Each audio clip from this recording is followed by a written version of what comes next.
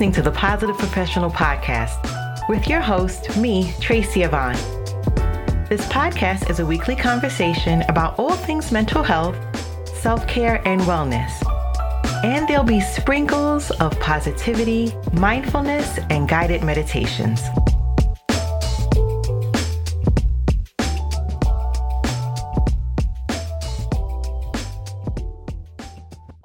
Have you heard of Verbal? Verbal's an audio streaming destination for all types of audio creators like myself, and anyone that loves listening to audio. Verbal supports audio creators through their station model and helps listeners connect to meaningful content to listen to.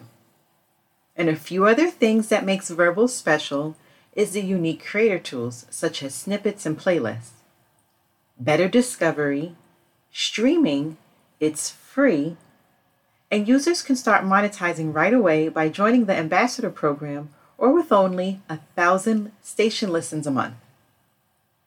I'm proud to say that I'm a Verbal Ambassador, a chosen thought leader in the category of mental health.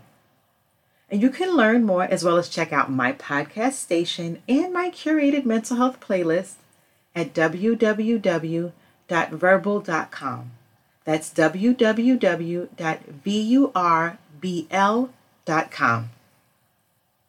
Today's episode is brought to you by Ivy Elite Training. Are you looking for low-cost professional development workshops, topics like emotional intelligence, diversity and inclusion, and more? Then visit www.ivyelitetraining.com. That's www.ivyelitetraining.com. Welcome back to Season 3, Episode 28. Today I'm going to share 5 signs that you may be stuck in your comfort zone. Now, being in your comfort zone isn't a bad thing, provided that you are able to move out of it when advantageous. Moving outside of your comfort zone isn't always necessary, but sometimes it can allow you to see or take advantage of new opportunities.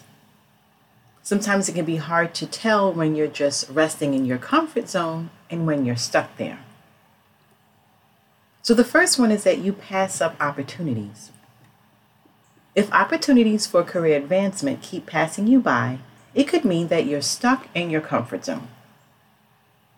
Being comfortable in your career can be a nice feeling, but it's also natural to want to move up in your career path. Now, unless you're working at your dream job, chances are your current position was meant to be a stepping stone to something greater. If that's the case, then you have lost sight of that goal. And it could be because you become complacent and stop testing the limits of your comfort zone. Next is that you have a fixed routine.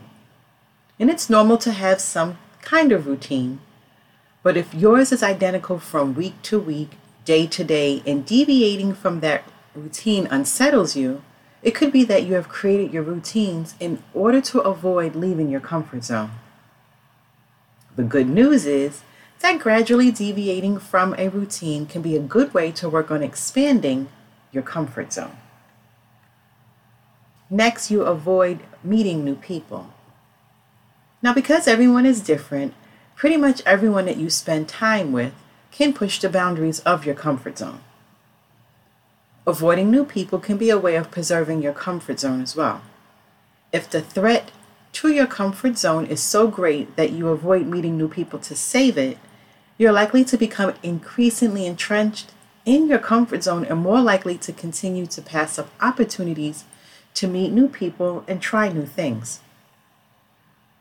Meeting new people isn't always important because it can be fun and enlightening. It's also practically important because most jobs require you to meet new people, whether it's customers, representatives of other companies, or even just people from other departments. And even if you don't have a job, you likely need to interact with healthcare providers, service providers, and other people from time to time. The fourth one is that you avoid trying new things. Everyone has activities that don't quite sit right with them, that they know that they would never try. For most people, however, These are dangerous activities that they are unlikely to ever need to do, like skydiving or bungee jumping. If for you this kind of thing is going on a plane or going to a big city, these are things that are much more likely you have to do in order to take advantage of practical or real-world opportunities, and that the boundaries of your comfort zone could be holding you back. And the last one is that you don't like going outside. For some people, staying within their comfort zone becomes so important that they're reluctant to leave their homes. Now, there's nothing wrong with enjoying being in your home and spending time there. But if it's difficult for you to leave your home because you're easily shaken by new or awkward experiences, it's important that you speak to your friends and family about how you're feeling. You can also speak to your doctor. Remember, this is not uncommon, and what's most important is that you get the help that you need.